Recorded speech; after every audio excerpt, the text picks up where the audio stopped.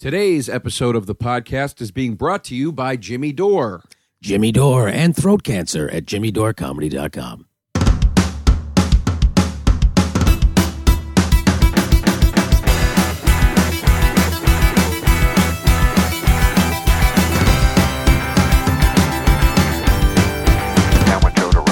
Hello, welcome to Down with Joe DeRosa. One topic, one guest, 1 hour. Let's get quick plugs out of the way. I'm going to be touring the southern United States and the southeastern United States in December. Check me out. I'm going to be in Atlanta and Mississippi and some other places. Go to joederosacomedy.com for details. Also, new album, Mistakes Were Made, the B-Sides, is out now. $10 online, 2 discs worth of shit. Get it. Okay. What are we talking about today? Folks? Today we are talking about corporatocracy. That's a mouthful of a word. Corporatocracy. It's a term, if you're unfamiliar, that expresses or defines an economic and political system controlled by corporations or corporate interests. It is generally a pejorative term, often used by critics of the current economic situation in a particular country, especially the United States. Basically, it means the corporations are running everything, or there's a corporation that's running everything. That's what I got out of it. Now, in reading up on this concept, I saw things, terms like free trade agreements and globalization and other words describing a bunch of other concepts I don't fully understand. Hopefully, today's guest can enlighten me. But I do know this. I believe in the corporatocracy. And my belief in it has become the only one I truly maintain. I don't really believe in anything else.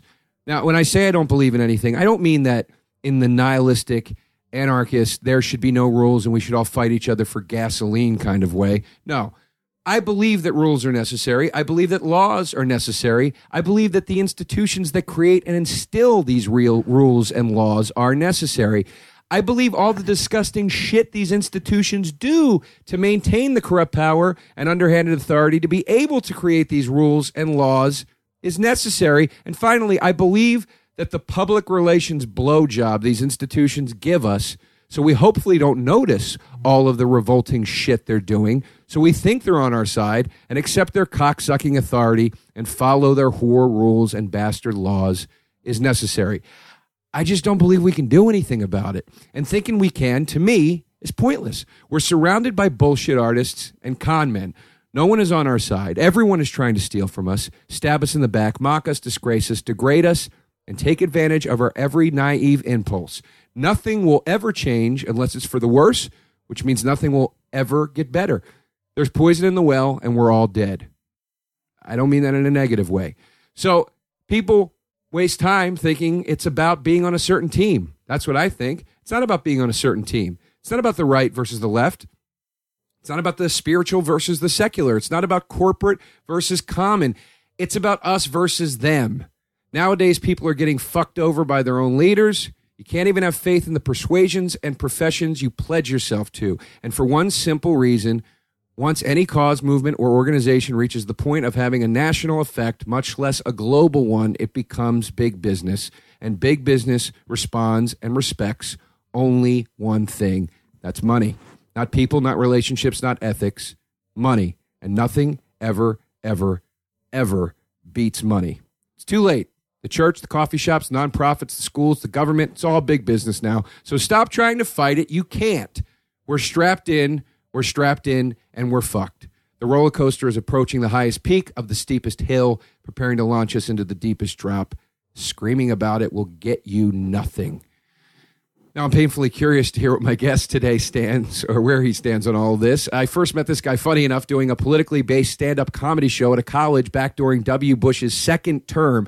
He's a brilliant comedian, thinker, and writer with a perspective I always find interesting and challenging. He's had several Comedy Central specials, one of which, Citizen Jimmy, was chosen by iTunes as a best of 2008. He's also one of the writers and performers of the acclaimed off-Broadway hit, The Marijuana Logs.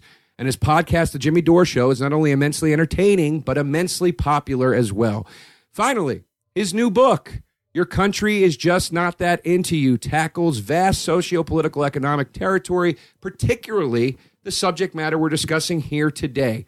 If you're a fan of that sort of analytical discussion, or you just like great books written by funny comedians, Pick it up. It's a must read. Please welcome Jimmy Dore.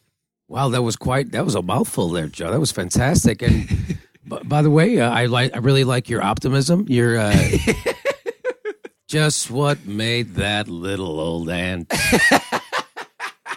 Anyone knows an ant can't move a rubber tree plant, but he's got high hopes. I never knew you had this singing voice. He's got high hopes, high apple pie in the sky. Don't quit on it now. Anytime you're feeling low, feel like letting go, just remember that ant. Oops, there goes another rubber tree. Oops, there goes another rubber tree. Oops, there goes another rubber tree plant. Dan, dan, dan. And then the horns kick in. What, well, Margaret Mead said, yeah, never doubt that a small, let me, you know what? I don't want to misquote Margaret Mead, so I have it right here on my phone. I don't want you to misquote Margaret Mead. Never doubt that a small group of thoughtful, committed citizens can change the world. But do you really? Indeed, it's the only thing that ever has. Do you really believe that? Yes. Really? No doubt. Okay, this is great. What a place for us to start, because being that we both believe in this corporate concept, that, yes, that there's sort of the big company pulling the strings, right? Yes. That's the simplest way to put it. If you believe in that, how can you still have hope that things could change? How do you think you could change it? Because I feel like it's impossible. Well, first, let me just say that you are correct. What I try to tell people is that there is no liberal media. There's only corporate media. Right. There is no left in America. There's right. only corporate politicians. Right.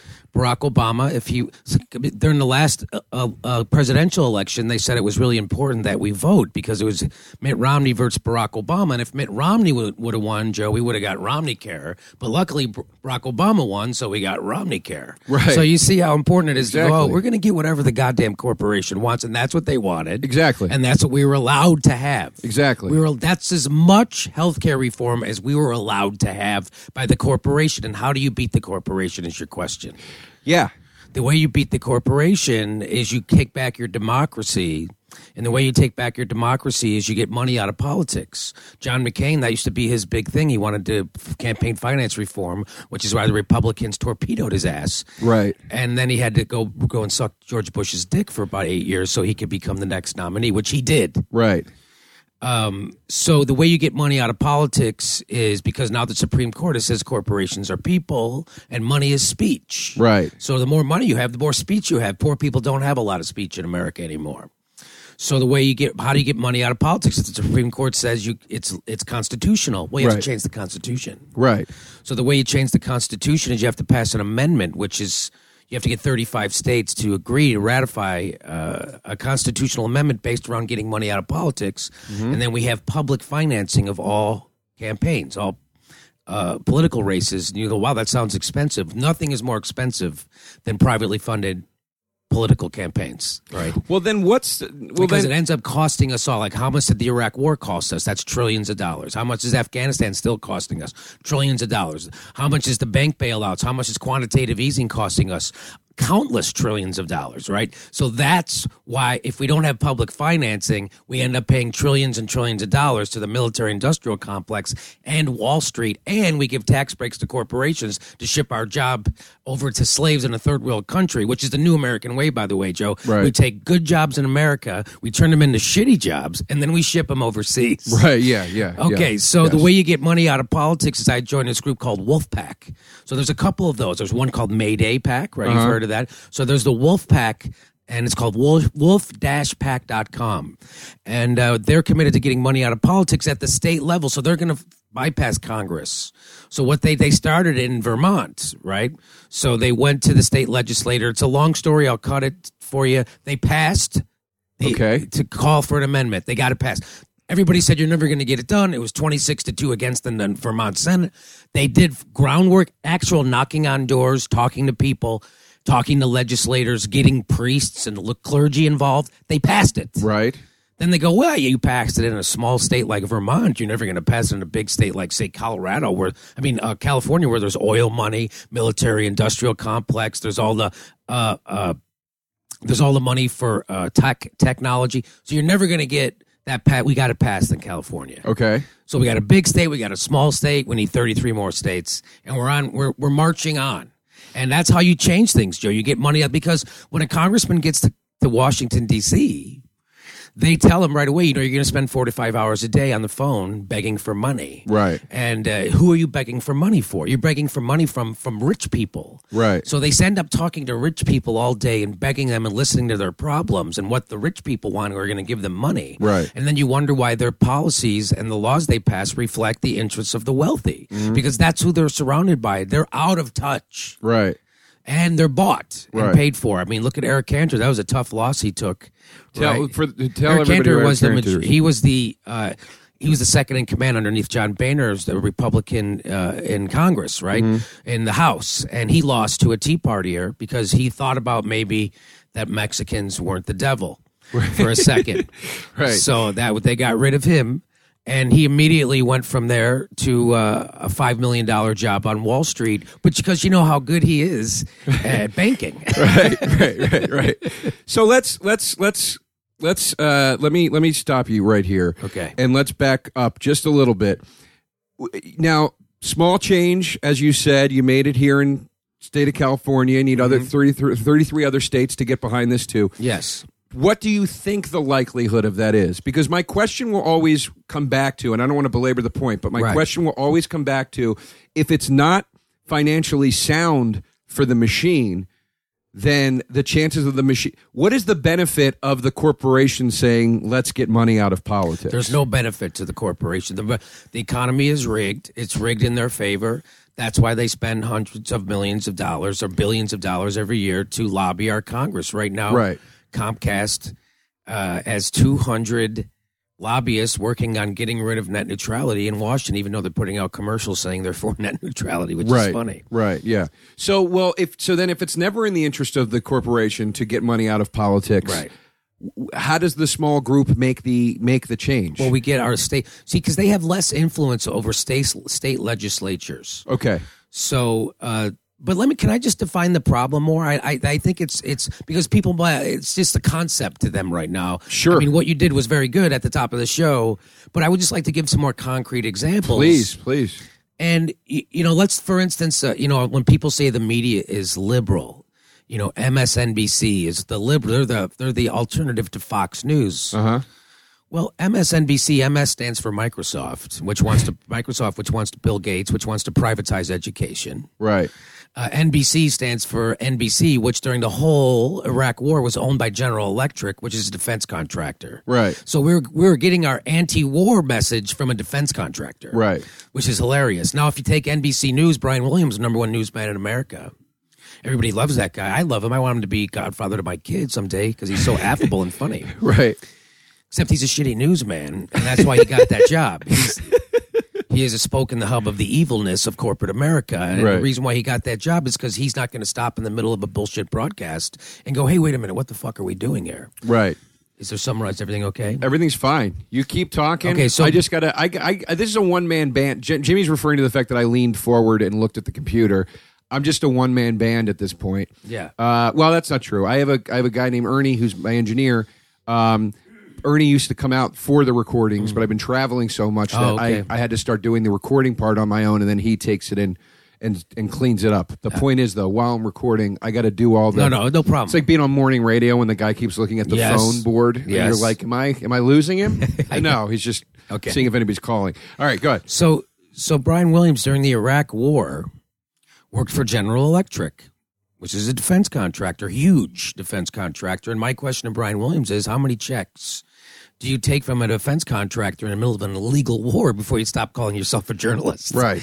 And even worse, he would bring on generals, retired generals, to tell us the straight dope about what was happening in Iraq so we could make decisions as an informed electorate, right? Right. Well, it turns out all those generals were bought and paid for by military-industrial complex. They were all working for defense contractors, which Brian Williams never told us. The guy who did tell us that won a Pulitzer Prize for it in the New York Times. Wow. Brian Williams still never told us. Right. So the biggest story of the last decade, the Iraq War, our #1 newsman not only fell down on the job, but actively misinformed us on purpose in the interests of defense contractors and profits over war. So that's your liberal fucking media right there, okay? So there is no liberal media. There is no left in America. If there was a left in America, Barack Obama would have proposed Medicare for all, which is the left's idea of how you fix the problem. It's the rest of the industrialized world's idea on how to fix our medical problems. Right. Except he didn't propose that. He proposed Mitt Romney's plan, which was the Heritage Foundation's plan, which was their response to the Bill Clinton plan in 1992. So we're implementing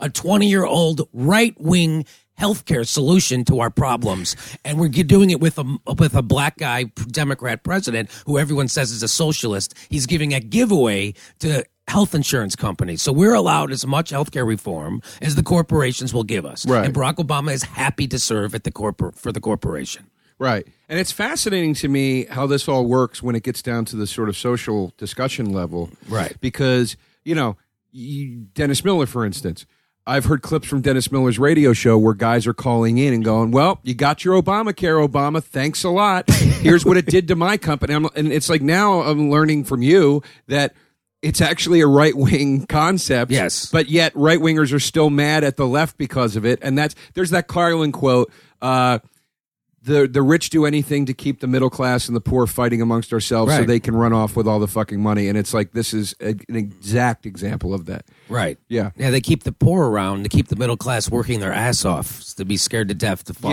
Yeah, exactly. But there is almost no middle class left in America. 50% of all wage earners in America earn less than $30,000. I think it's done. I think we were talking sort of about this on a recent episode of the podcast, but I said I think we're done, and I forget who was on, but they said, why do you think we're done? What do you mean by that? And I said, we're done. Like, the middle class is disappearing. This is going to turn into like a classist or a caste system kind of thing, like India, where you're either like living like a sultan or you have nothing. Well, it used to be like that in America, during the Gilded Age, right? So right now we're experiencing a bigger income disparity than during the Gilded Age, which let's remember what the Gilded Age meant. The Gilded Age meant that we had a very sick society, but there was a sprinkling of gold glitter on the top of it all, so you didn't notice. Right. And then guess who came along? Teddy Roosevelt came along and said, enough of this, and I'm going to split up these corporations, and we're going to have antitrust laws so that these corporations have to work in the interest of competition, which works in the interest of consumers, not in the interest of the corporation. Right. And they hated him for that, and he did it anyway, and it worked, right? Right. And then FDR came along, and he did the same thing to the banks, right? So and they hated him, and he gave the same. He said that the government by organized money is just as corrupt as government by organized mob. Right. And that's exactly, and he was right. And they hated him. And he said, he said, never before in the history of this country has money been more organized and for hatred around a single man than right now. And it's towards me. And I welcome their hate. Can you imagine Barack Obama saying, I welcome Wall Street's hate? I can't imagine it. No, I can't imagine because he's been giving them $50 billion a month for the last 2 years and called quantitative easing. Well, here's the thing. I can't imagine any president in my lifetime since I've been born, which was 1977, saying something like that. Yes. Which is interesting that you bring up the Teddy Roosevelt. Who's a Republican. But a progressive. Yes. And what I find interesting about that is that when I get into this discussion or similar discussion with friends or whatever, I kind of always return to this. I argued a lot about Occupy Wall Street with people. We did an episode of the podcast essentially about it with Ari Shafir where we were screaming at each other.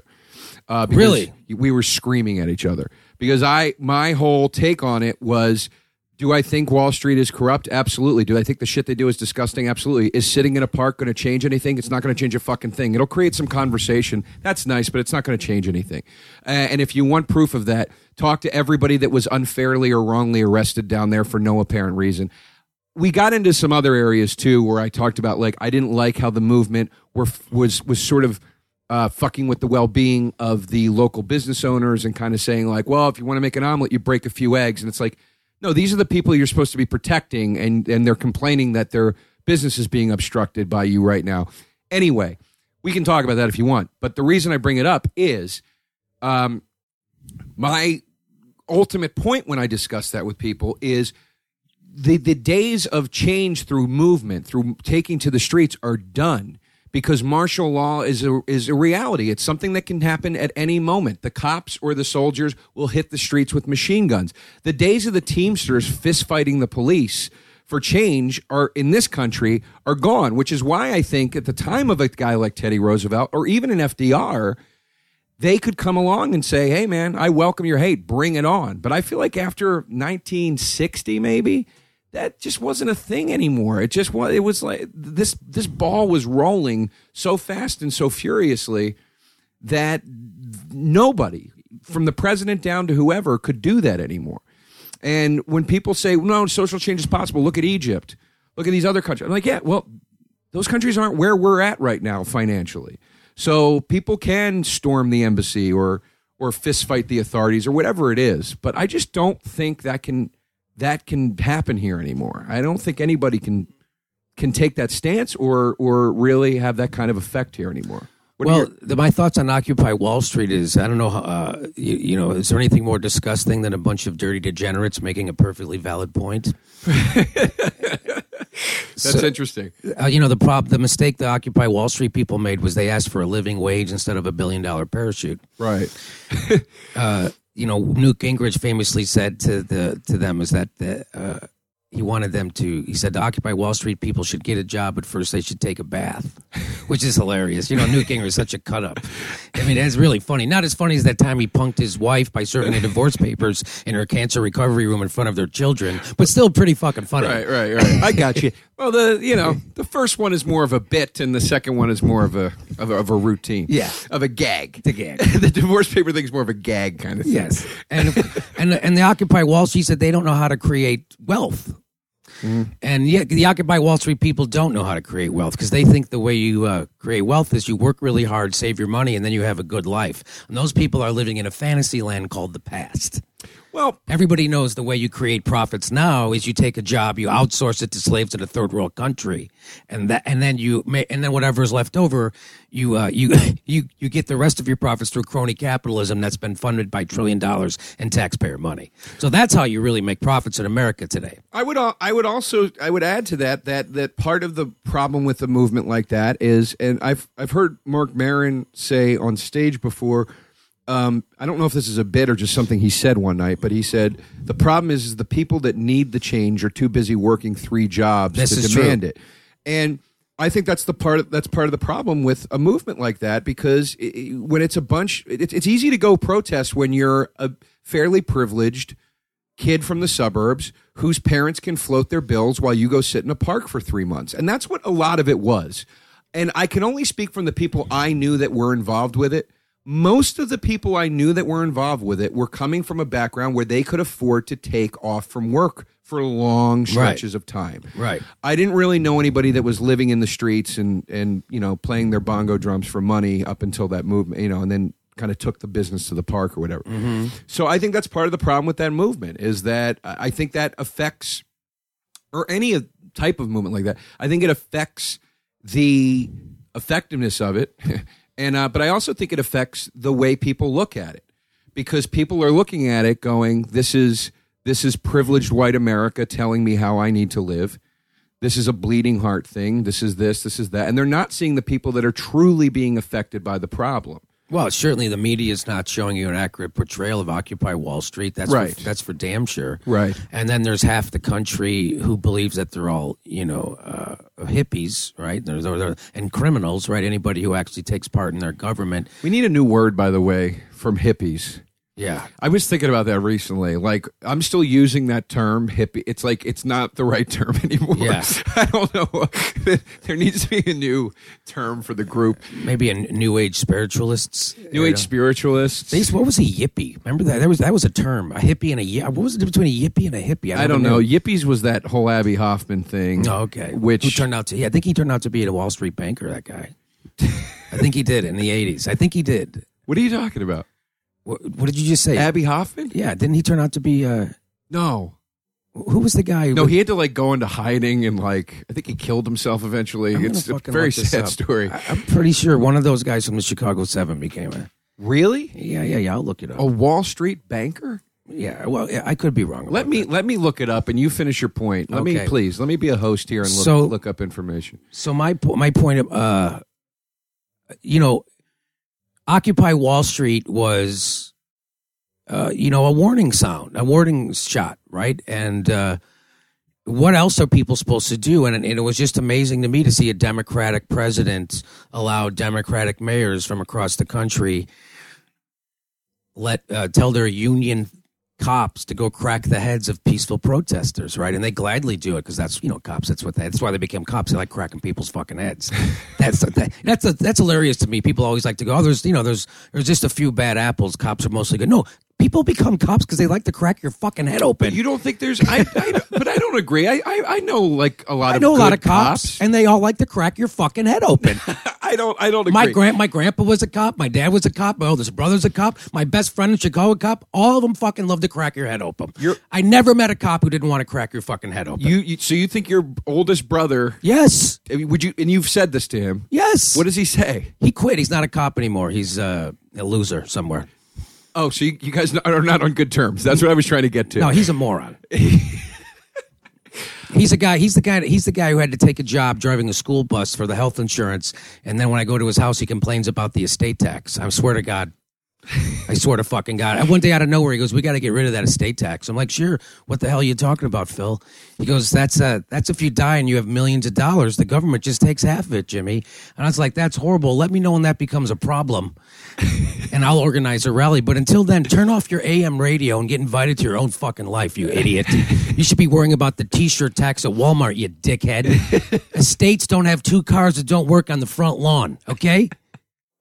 All right. So that's who he is. But getting back to you've had some bad run-ins with some cops. No, I don't know if you have the internet. But no, I do. Listen, I'm not going to say that. I'm not going to say that. But to me, it's like it's a culture problem. It's like policing. saying all priests are bad. I don't think all priests are bad, and I'm an. It's not like saying that. People don't become priests because they want to crack your head open. Well, there are a lot of people that would argue that people become priests because they want to be deviants and have a pass from God. There is a lot of that. There's a lot of that. But I think there's a culture. I've met some wonderful priests in my time. I've met some lovely policemen. I've met some wonderful policemen too. That doesn't mean they won't want to crack your fucking head open. What is the crack your head open? That's what they do. they like it. All do that. A lot of them do. I'm not saying... I really don't like cracking people's heads open. Can I get a job that's required me to crack people's heads open? What? Oh, yeah, that's what I'll fucking do. I'll do that job. No, people who are attracted to policing are attracted to brutality. They're attracted to being in charge of the rules. And they want you to obey their authority.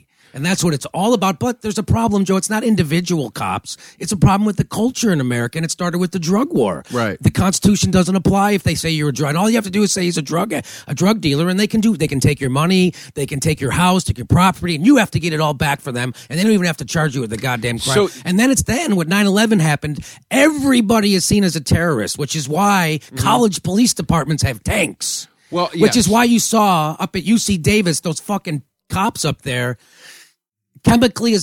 using chemical weapons on peaceful protesters. You go, Jimmy, that's called pepper spray. That's a chemical weapon that's supposed to hurt you. Right. That send kids to the hospital. Right. And they were peacefully protesting on a college campus.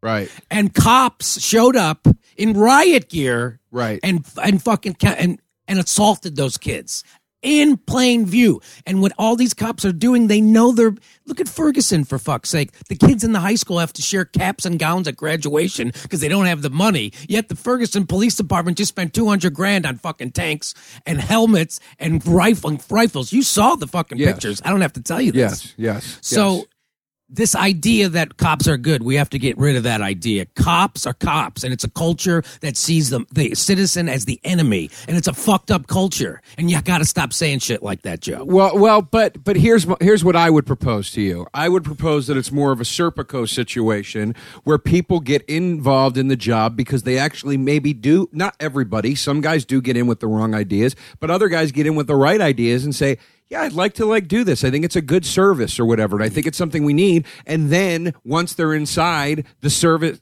my cousin's a cop. I'm not just saying this because he's my cousin. He's a great dude. Did he turn down some job offers from NASA?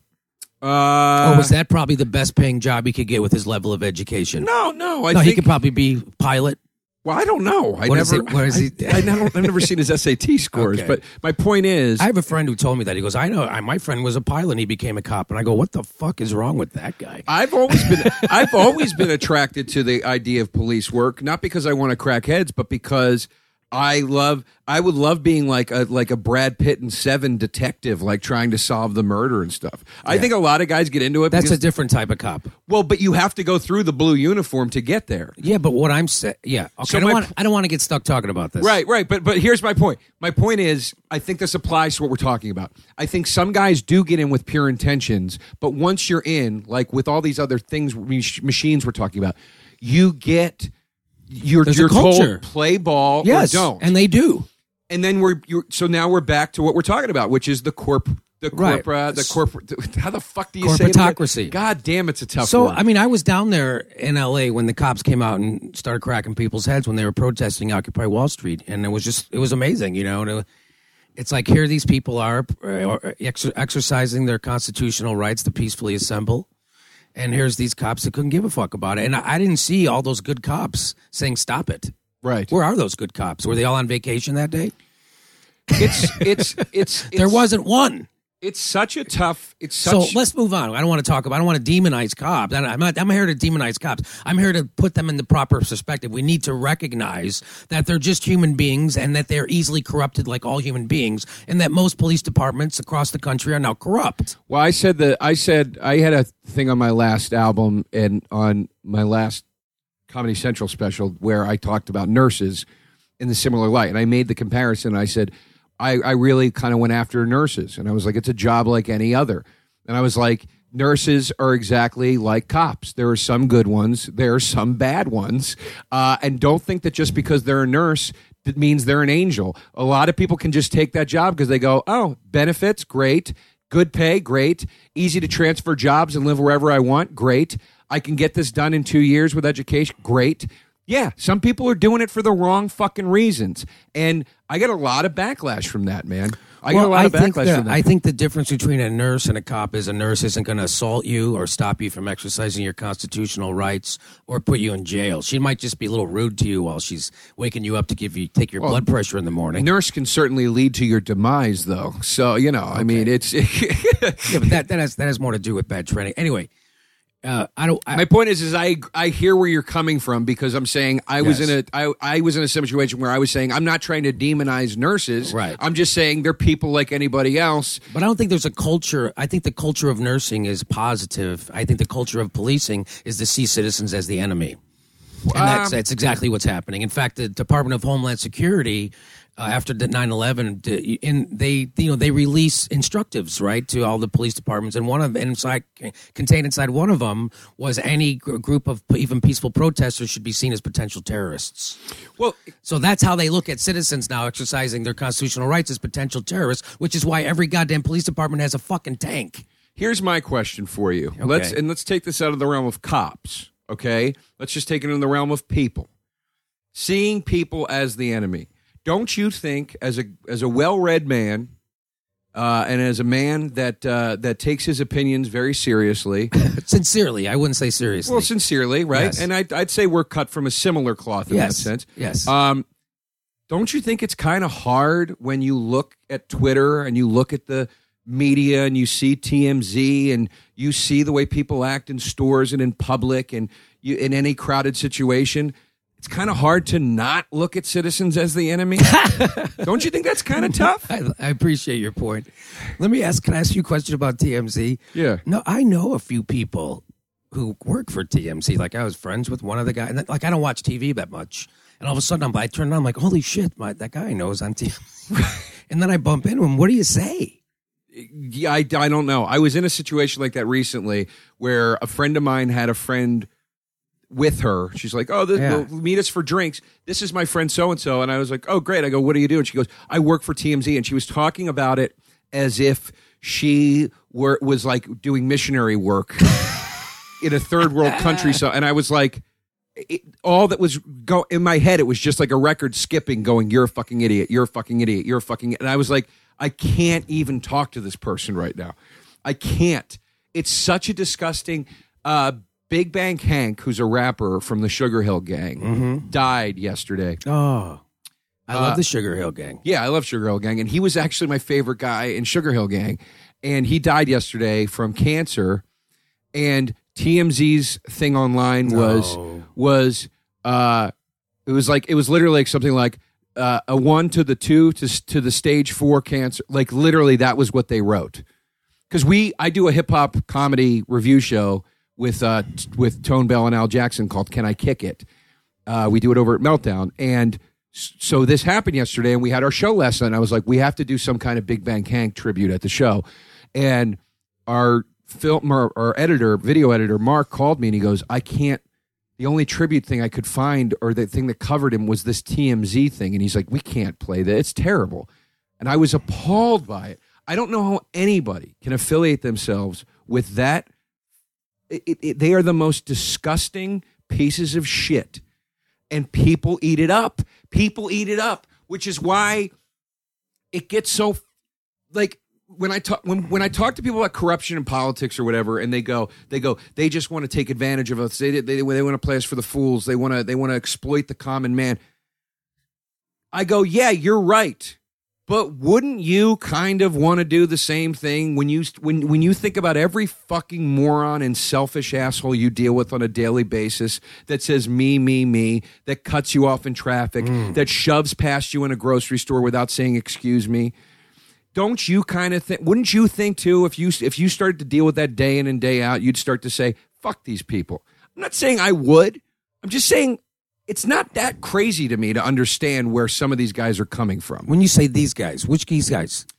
Just I'm throwing a blanket over corrupt individuals. You know, those in power, whatever the role is, whatever their job or position is. You know, I say, like, okay, for example, people would say, this isn't really about exploiting people, but people would say, all the politicians, the lobbyists, and they're all in bed together, and all they want to do is protect their friends, and they're rich for interest, and blah, blah, blah.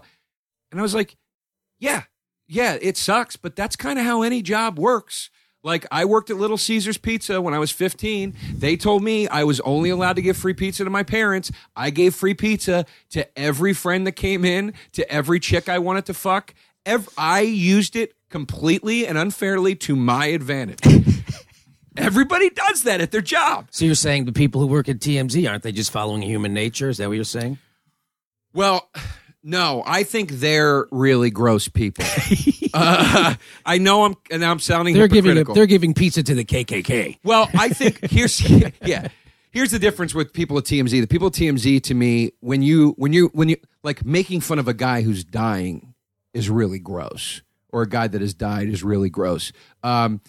Purposefully trying. I once made a joke about a comedian who I thought was not a great comedian, who I thought was a bad guy. Will you not say who it is? I'm not going to say who it is. Okay, fair enough. And he died, and I made a joke about it on my podcast when I was doing it with Todd Glass. And Todd laughed, and he thought it was really funny, because he shared the same feeling about this guy. Okay. We thought he was hackneyed, and we thought that he was bad for comedy. Okay. And then I found out there was another comedian who I was friends with, who I respect. He said I was best friends with that guy. He was one of my favorite guys. And I was like, oh, I felt like such a dick after that. Right. And now that's out there forever. Right. It's on my podcast. So people have it on their computers. Right. And it's me saying that shit about a guy who had died. And then I realized that's bad. I shouldn't have done that. Well, and it was just because of his comedy. It wasn't about him as anything else, or his politics or anything. It was just because I feel protective of stand-up comedy, or I used to. Right. I don't think I do anymore. But I used to be like, I feel like I need to be the comedy police, and say, no, that's wrong. What he's doing is wrong. What he's saying is wrong. And anyway, we all went through that stage, by the way. It's okay. Yeah. I mean, I think every comic, except really shitty comics. Yeah. Like I don't have a problem making fun of Carrot Top or something, right? Right. Well, but anyway. No. Go ahead, because I have something I want to say about that. But go ahead, finish your point. Just let it go. Go ahead. Okay. Well, this is what I was going to say.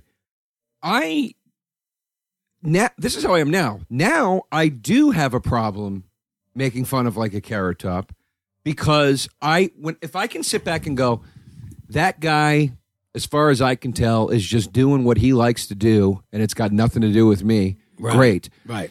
I still go after comedians on stage, but now I only go after comedians on stage that I have like a hard ethical issue with. Somebody on a personal level where I'm like, I don't like that person. Well, I hate when there's like comedy is used for the wrong reasons. Comedy, I feel, should always punch upward. Right. And it bothers me. One time I was on a show at the Improv, and there was an openly gay guy on stage, and he was making fun of homeless people. Like he was seriously making fun of them. He was like, if you're homeless, you're an asshole. Right. Because if you don't have any friends you could stay with, something like that was his bit. Right. And that's one of those things I should leave the room, because if people laugh at that, I'll hate the crowd. Right. Right. Yeah. So I got up on stage and I kind of did hate the crowd, and I hated him for sure. And so I said, so I did some joke out of the box. I forget what it was, but it got a moan. Right. And I go, I'm sorry, did I cross your line of good taste? So the one guy, so you can have a gay guy up here making fun of the only people lower on the social rung than him, and that's fucking hilarious. Right. But and then the rest of the crowd applauded that, and I was like, oh, okay. So most of the crowd hated that guy, and it was just like some of them who liked him, and that's the people who I thought were laughing. Right. So yeah, I don't like when comedy makes fun of homeless people. I'll always stick up. It's like there's. In the middle of the biggest ass reaming we've ever gotten from the military-industrial complex and Wall Street, people still have time to be angry at poor people. My brother's one of those guys. He makes fun of people on welfare. He thinks they're scammers. I'm like, oh, yeah, Danny. Oh, yeah, the welfare people are scammers. They've rigged the system, so now they're the poorest people in the entire fucking state. Right. Oh, those fat cats at the bottom, huh, Joe? Yeah, no. I always try. I like to stick up for that Carlos Mencia. Famously just embarrassed comedy left and right, you know, and used it for evil purposes. I'm not kidding. Like he would demonize people on minimum wage workers. He did a bit one time on his TV show. It was a promo where he said, if you're 25, 30, 35, 40 and you still work at a fast food restaurant, you're fucking retarded. Yeah, and I don't like when guys say shit like that. And I said, it's about time somebody stood up to the minimum wage worker and took him down a few pegs. Right, yeah. I think when you if you're gonna punch downward in stand up, if you're gonna punch downward, you have to. There's got to be a revealing of your own fault through it. You know what I mean? Yeah. Like if you're gonna make a joke about a homeless guy, to me the type of joke it should be like, I know I'm wrong for this, but when a homeless guy shakes my hand, it grosses me out. I know that's not good. I want to give him the money. Yeah, that's a totally different thing. Yeah, exactly. Because now you're talking about your shitty thing. Yeah, you're talking about you're being shitty. Yeah. So it's more about you than that guy. Right. But you're also recognizing he's dirty. That's fine. We can talk about that. We can recognize that, but we're not going to say he's an asshole for it. Right. It's unfortunate. But, and I think that has to work racially or between the sexes or whatever. There's got to be a little burn on you too. The second unless it's like a straight up like injustice thing that you're calling out, then call it out, whatever. But yeah, I don't like when people get up and I was a huge Dennis Miller fan. I'm not too... Dennis Miller's black and white special may be the single most perfect televised special I've ever seen. It's amazing. It was just everything came together. But it always made me sad when he said, and I think it's in that special where he goes, if you're over 40 and your job still involves wearing a name tag, you've made a serious vocational error. I mean, it's funny, but it made me feel bad. I was like, what if you're a guy that wears a name tag who loves Dennis Miller? You know who I thought of? I didn't think of... I thought of like middle managers and guys who like worked at insurance agencies and shit, and that's who I thought of, and that's okay. I think to make fun of those guys. I was thinking of white collar guys. I wasn't thinking of blue collar guys when he said that. Isn't that funny? No, I thought of like McDonald's. I thought of a guy at McDonald's. Maybe you're right. Maybe that's what he meant. I don't know, but that's what I thought of. At that time in my life, that's what I thought of who he's making fun of. But he has gone the other way. I don't know what happened to him, but a lot of people say, well, he was never progressive. He was never liberal. He was always conservative, and you can tell. If you go back, well, it is interesting to me because I own all of his specials except for the last two. You're kidding. No. The last two you didn't get? I didn't get the last two. That's kind of where he lost me. You mean when he talks about science like it's a conspiracy? Well, here's the thing.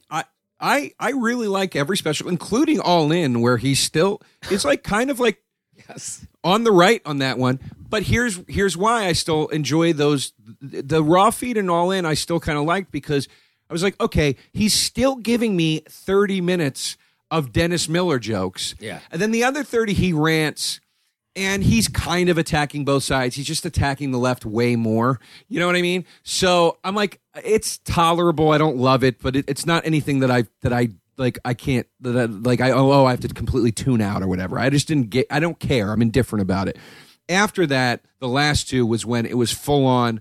I am on this side. I am attacking the other side completely 110%. And I think 9/11 was the shift. What he was saying after 9/11 was it did fit in with like the Dennis Miller of the talk show.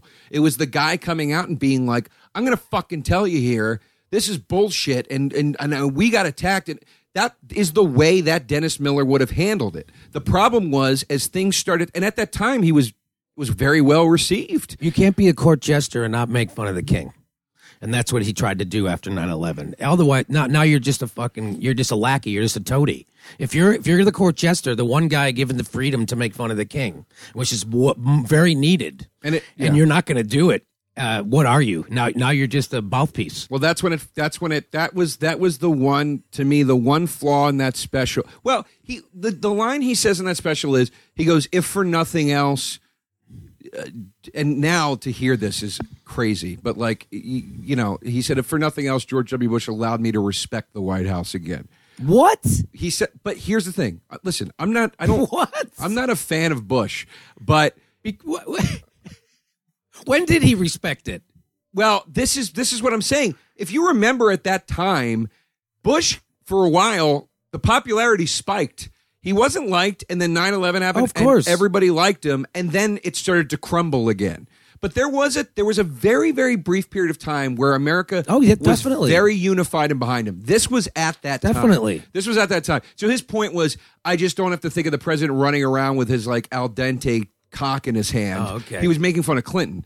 And so I was like, okay, that's a fair enough point. Now when you hear that, you're like, that's crazy because of all the shit that's happened since.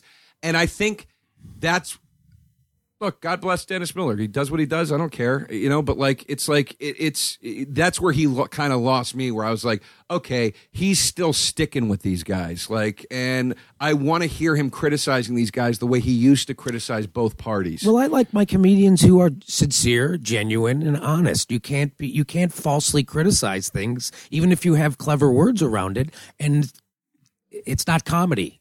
That's propaganda. Right. To think comedy is truth-telling. And if you're not telling the truth, you're doing propaganda. Well, but what if that is his truth? What if he does believe that stuff? That's not true. It's kind of propaganda. You know, he was relegated. I used to watch him come on Bill O'Reilly. Oh, God. Can you imagine that? Like, you used to be the number one social critic, and now you're hanging around with Dean Wormer. How the fuck does that happen? It does upset me. That's the thing that upsets me. I'm nonpartisan. I don't vote. I don't get involved. But I will say this. The one thing that disappoints me most about the right-wing party is that they just don't understand the concept of cool at all. And that's why the left will always, you know, at least in the eyes of the general public, kind of be on top. You know what I mean? Because the Foo Fighters are playing at the ceremony. You know what I mean? It's funny, all those Bill Riley looks like your uncle that you don't want to go have to stay with for the weekend. And it's so funny to watch all those right-wing politicians say that their favorite musicians are these lefty guys like Bruce Springsteen. Bruce Springsteen said, Chris Christie, stop using my fucking song. You're not my guy. And he did that with Reagan, too. He was pissed off. Yeah, he was pissed off at Reagan. You're not my guy. Stop it. You're not for the working man, Ronald Reagan. You're not. Right. But that's, again, and let me just make one more point. I feel like we need to set the table more about this corporatocracy. You know, you talk about how... Was I saying it right? No, you're saying it right. You're saying it correct. Okay. People, I don't think, realize how concentrated power has become in America. And that we get the illusion of choice, we don't get real choice. Right. You know? You get, I got 1,000 different TV stations, all controlled by the same 6 companies. Right. So in 1980, there used to be 50 giant media companies in America, those are big companies.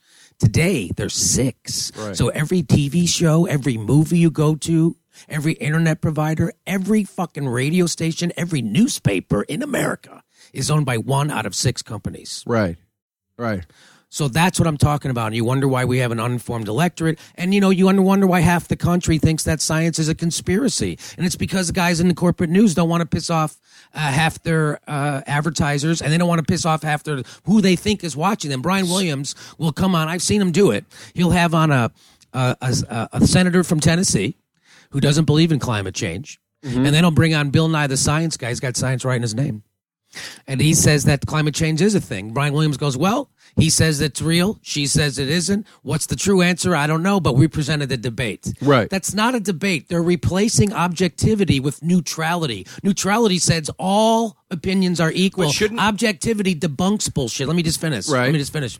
So you couldn't report the sports that way, right? You couldn't say, hey, the Cubs played the Dodgers last night. Dodgers said they won 5-4. Cubs said they won 4-3. Who really won? I guess we'll never know. Back to you. Well, but that's I don't think that's a fair parallel, because news, first of all, should not be editorialized. That's true. You can be objective and still say science is a fact. Well, you can say science is a fact, but there are plenty of counter arguments. But what they're doing is saying, I'm not sure if science is a fact. Maybe it is, maybe it isn't. But are they saying that, or are they saying there are a lot of counter arguments to global warming? I mean, if you read the stuff about global cooling in from the 70s, it reads exactly like global warming stuff does. So, Joe, what you're saying is you don't believe in science and you think scientists are conspiratorial. No, I'm a huge believer in science. So either you believe in science or you don't. Yeah. Okay. So then there's science. You don't have to, by the way, there's nothing to believe in science. Science is evidence-based. That's the beauty. It's not a belief. But here's the thing. It's empirical. Here's the thing. I'm a huge supporter of science.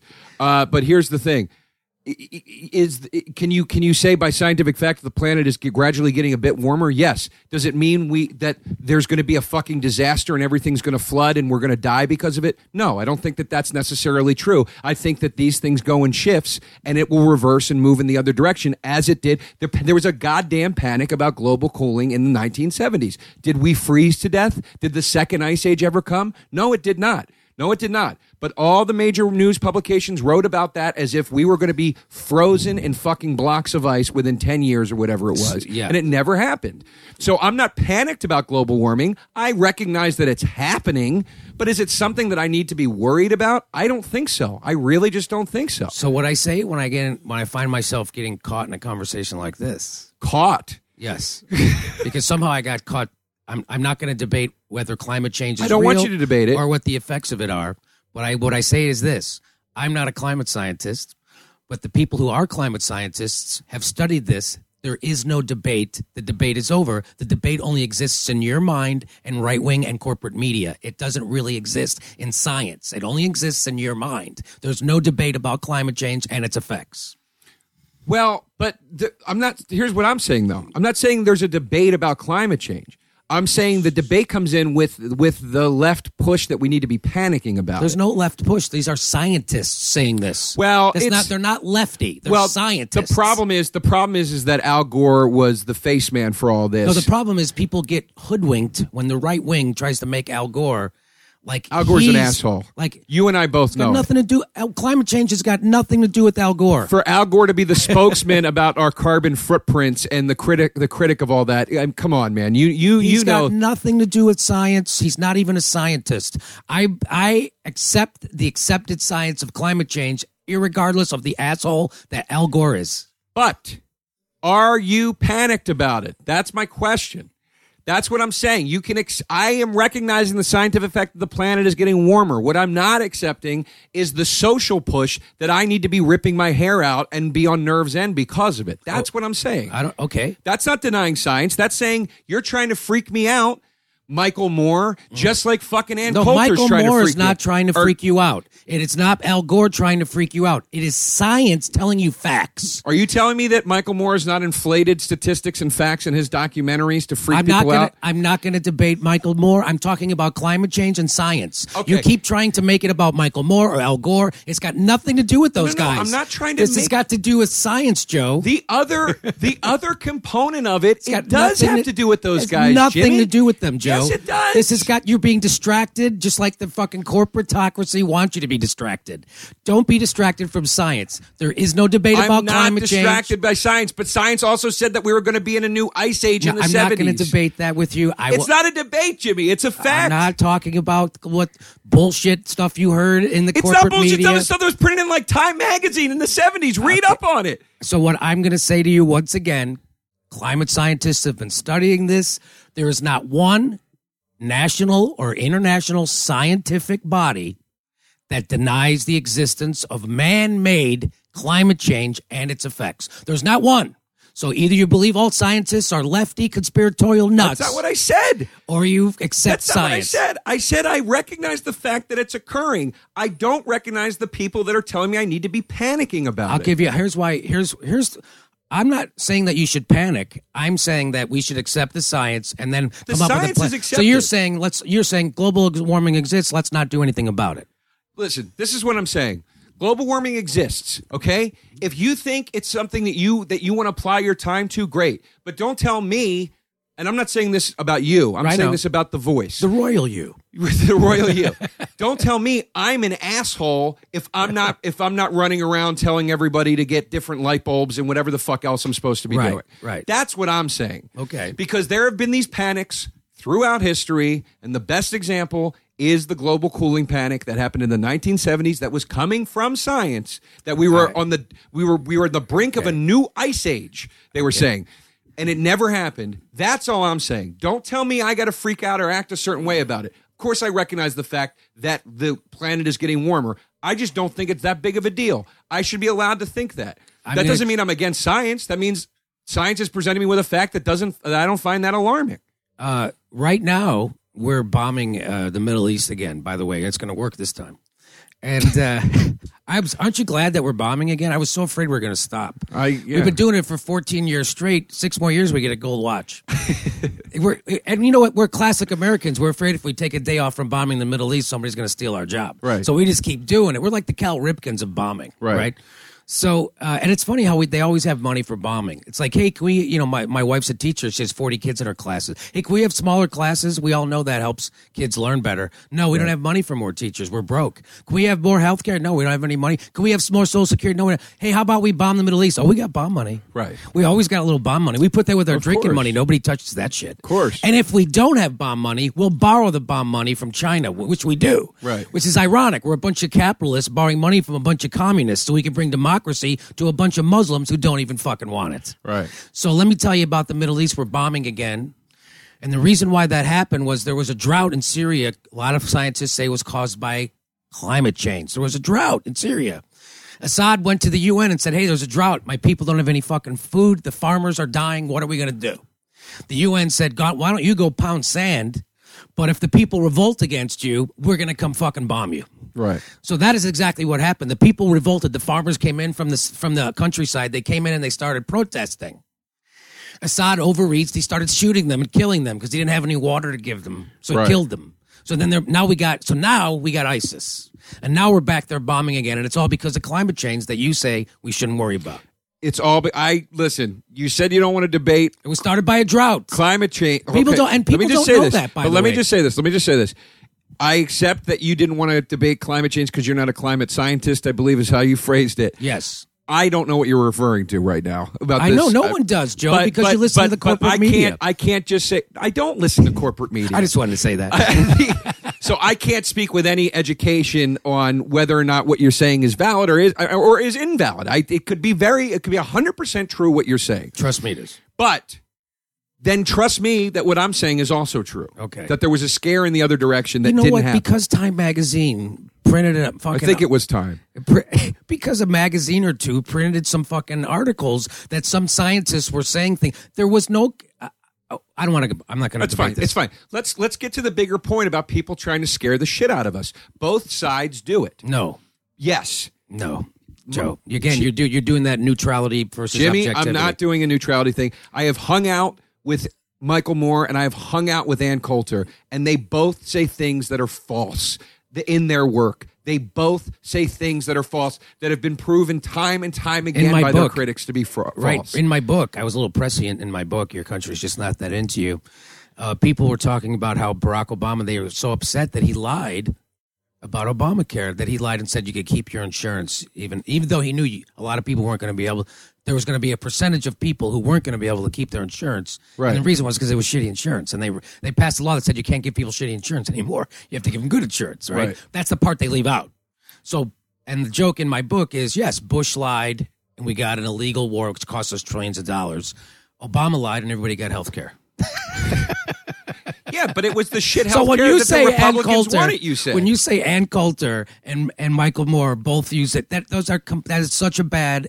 It's not a bad false thing. Equivalency. That's called false equivalency. No, it's pro wrestling. It's pro wrestling. It is not pro wrestling. You got the fake heels and the fake heroes going out to put on the show for everybody. None of them mean anything they say. It's all bullshit. It's all bullshit. So did you see Sicko? I didn't see Sicko because I tuned out before that. Yeah, it was a great movie. And I'm sure it was great. I thought Fahrenheit 9/11 was great. It was riddled with lies. I thought that Bowling for Columbine was great. It was riddled with lies. There's a documentary called, I think it might be called like something in something provocative, like Michael Moore is a liar or some whatever. I don't like the title. Whatever the title was, I didn't like it because I was like, that fucking title is going to turn people off from seeing this movie. And that bugged me. But you watch the movie, they go back, they interview many of the people that Michael Moore had in Bowling for Columbine. And these people are going, that was not true. What he put in the movie was not true. He made it look like he walked into our bank and got a gun within a day. No, you have to fill out this paperwork. It takes 3 weeks. And he kept insisting that we give it to him today. We were like, no. He kept saying, well, come on, just for a movie. We said no. We legally we are not allowed to do that, and it would be irresponsible. We're not doing it. And then he came back 3 weeks later in the same outfit and then made it look like he got the gun today. Statistics, he lies. He fucking lies. And in my opinion, and I know Ann Coulter does too, and again, I've been in the good graces of both of these people. They were very nice to me.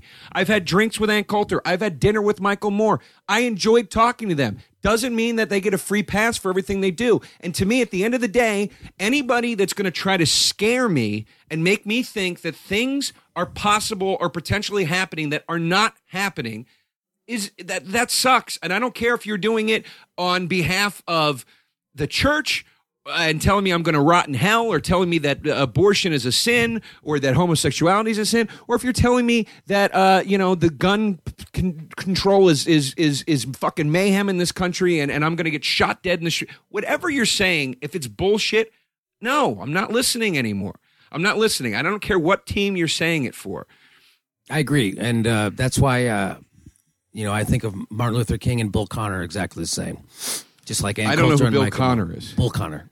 Bull Connor? Bull Connor? Who's Bull Connor? Bull Connor was the racist police chief who was sicking the dogs on the protesters in Selma. Well, why would... I know you're being funny, but why... So Bull Connor was like the symbol of racism in the South. But Bull Connor was doing something that was... horrible. That was horrible, and Martin Luther King wasn't. Right. Martin Luther King wasn't lying.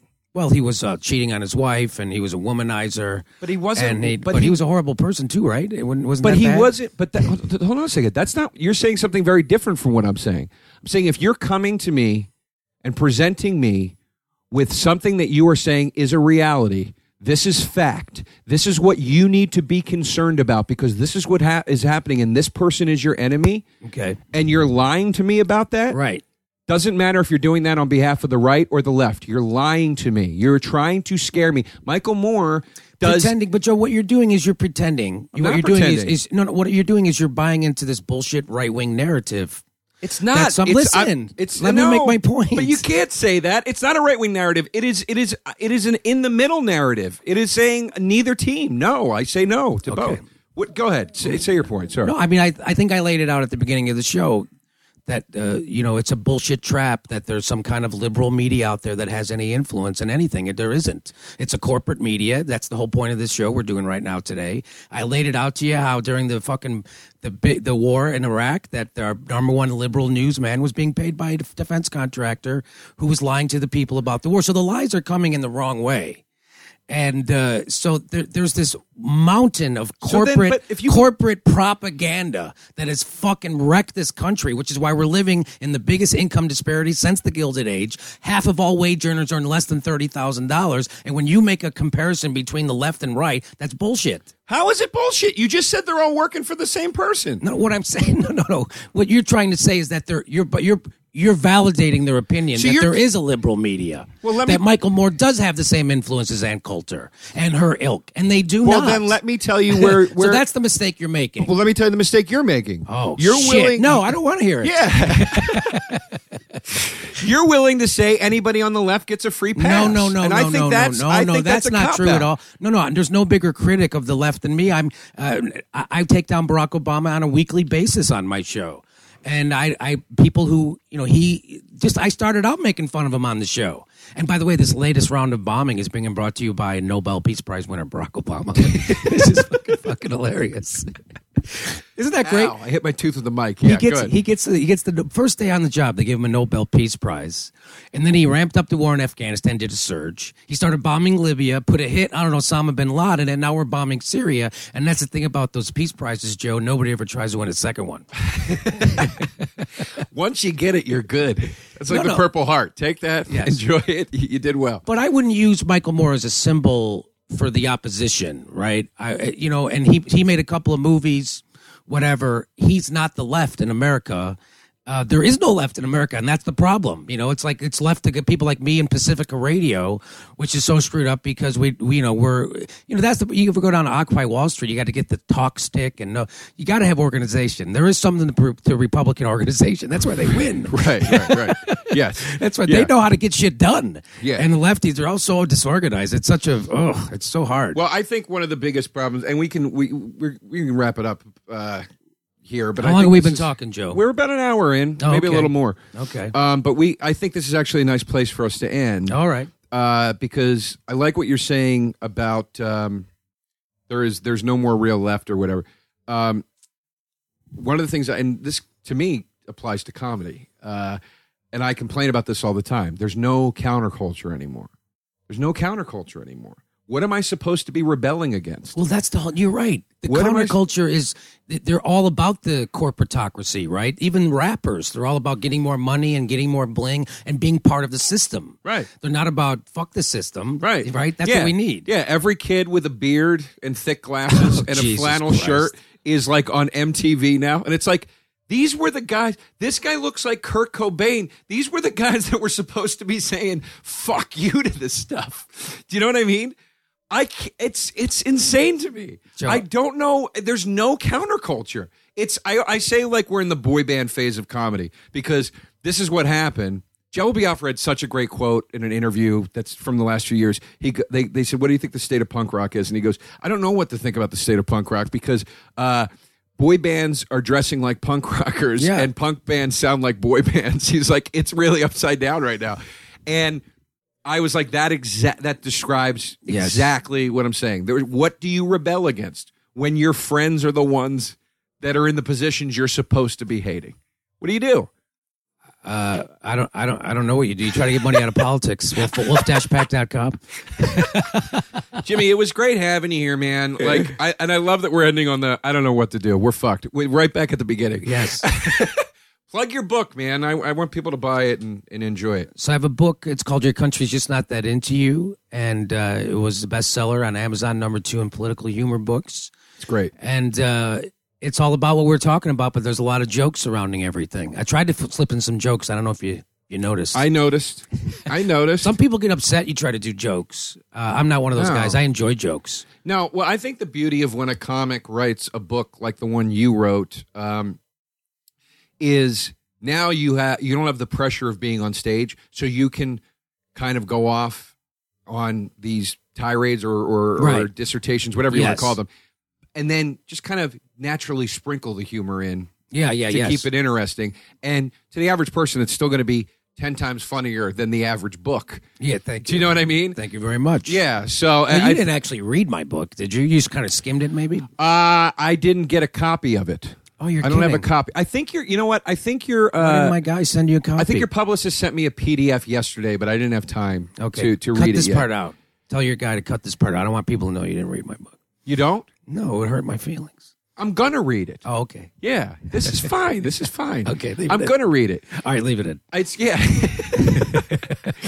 it's I mean, look, I said with blind faith at the top of the podcast, and I meant it that if this is the type of subject matter you're interested in, it's a must read, and I absolutely meant that, and I look forward to reading it. Okay.